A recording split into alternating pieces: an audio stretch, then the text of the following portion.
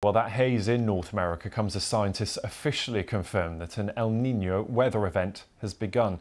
The naturally occurring phenomenon sees warmer water come to the surface of the Pacific Ocean.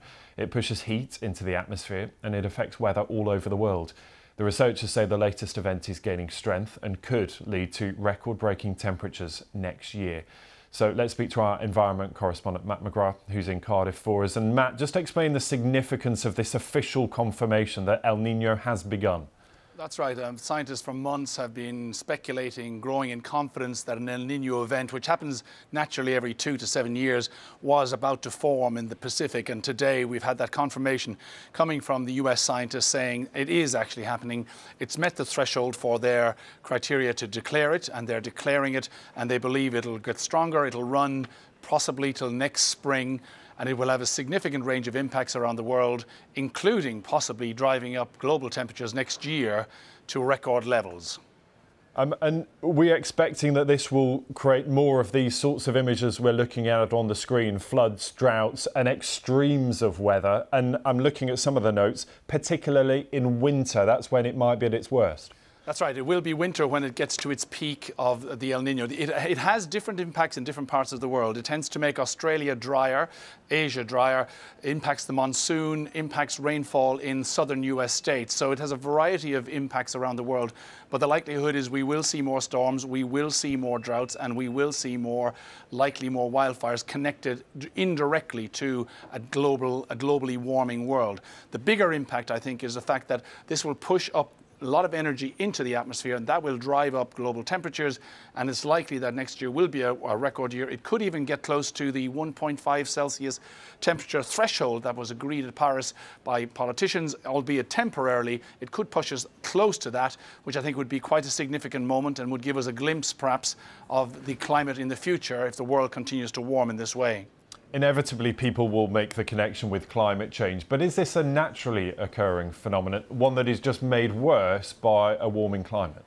Absolutely. It is a naturally occurring event, and there have been about 25 of them or so over the last century or so.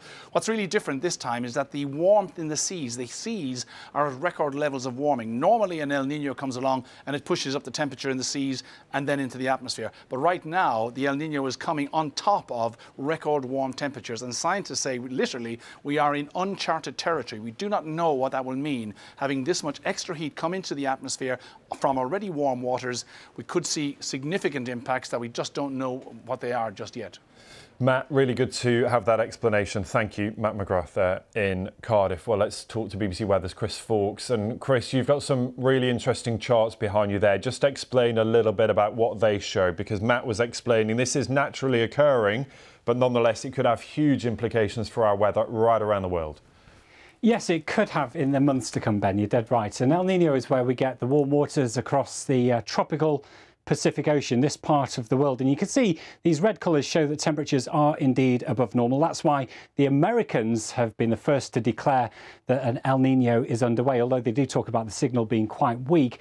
There are other Met agencies, for example, the Bureau of Meteorology in Australia and the Japanese Meteorological Agency. They reckon we're still in neutral conditions. They are forecasting it to become an El Niño, but there are some things in the atmosphere that aren't quite linked in at the moment. The winds aren't quite right across the Pacific, and we've still got some quite warm waters in the west, which you wouldn't normally see in an El Niño. But that said, all agencies are expecting an El Niño to arrive. It's just that the Americans have said it's arrived today. Chris, just explain that point I was talking to Matt about why we feel this more in winter, and it's to do with the pressure systems being stronger, isn't it? Just explain that if you can.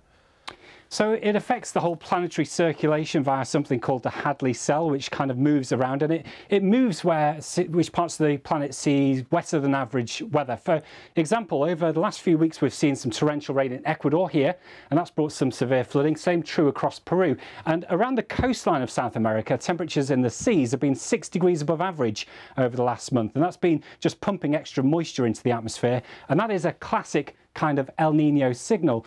One of the other things that we can see is much drier weather across Southeast Asia, and this can often really result in more significant wildfires affecting parts of Indonesia, Malaysia. Sometimes we see stories of the smoke drifting across this part of the world and affecting Singapore as well.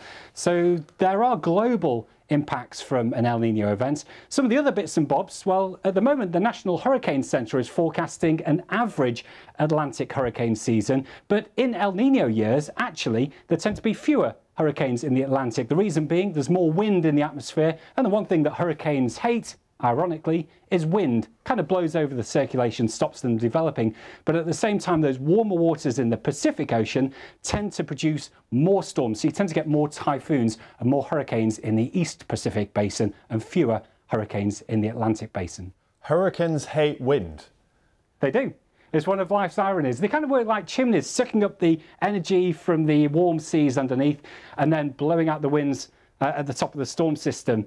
But these winds kind of blow the hurricane over, and so you don't get that nice circulation. There's not a feedback effect, and pressure doesn't fall as quickly, so you don't get as many of these hurricanes forming in the Atlantic. Chris, that's fascinating. Thank you for explaining that. It really does underline how it's all interlinked, doesn't it? Really good to see those charts as well. Chris Fawkes there from BBC Weather. Thank you.